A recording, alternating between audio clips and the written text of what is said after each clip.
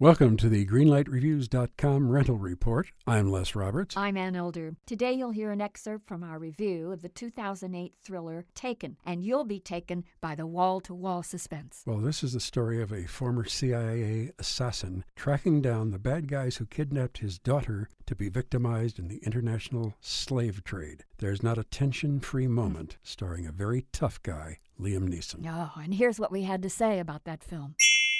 This film is no frills about it. I mean, it is straight ahead, good guy, bad guys. That's it. And I loved the simplicity of it. I just sat back and enjoyed the great ride. You know, Liam Neeson is an excellent actor, but with the exception of Schindler's List, he's never been the star of a film. Here, he has stepped forward to become an action figure, and I think he was just absolutely fabulous. Listen, Liam Neeson outthinks, he outshoots, he outdrives, he outkicks every other human being in this movie, and it's a treat to watch him go to work and all of these wonderful stunts. It's just a breathless movie, and I loved every single breathless moment of it. This is a great film, and I'm giving it a solid green light. I'm so glad. You know, it's violent, you bet.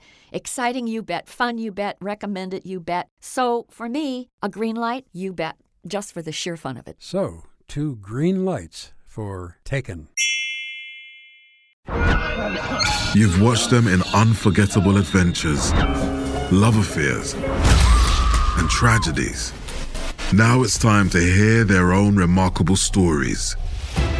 From the makers of Death of a Rock Star and Death of a Sports Star, this is Death of a Film Star. And action. Starring Heath Ledger, Marilyn Monroe, Chadwick Boseman, Robin Williams, Carrie Fisher, and Bruce Lee.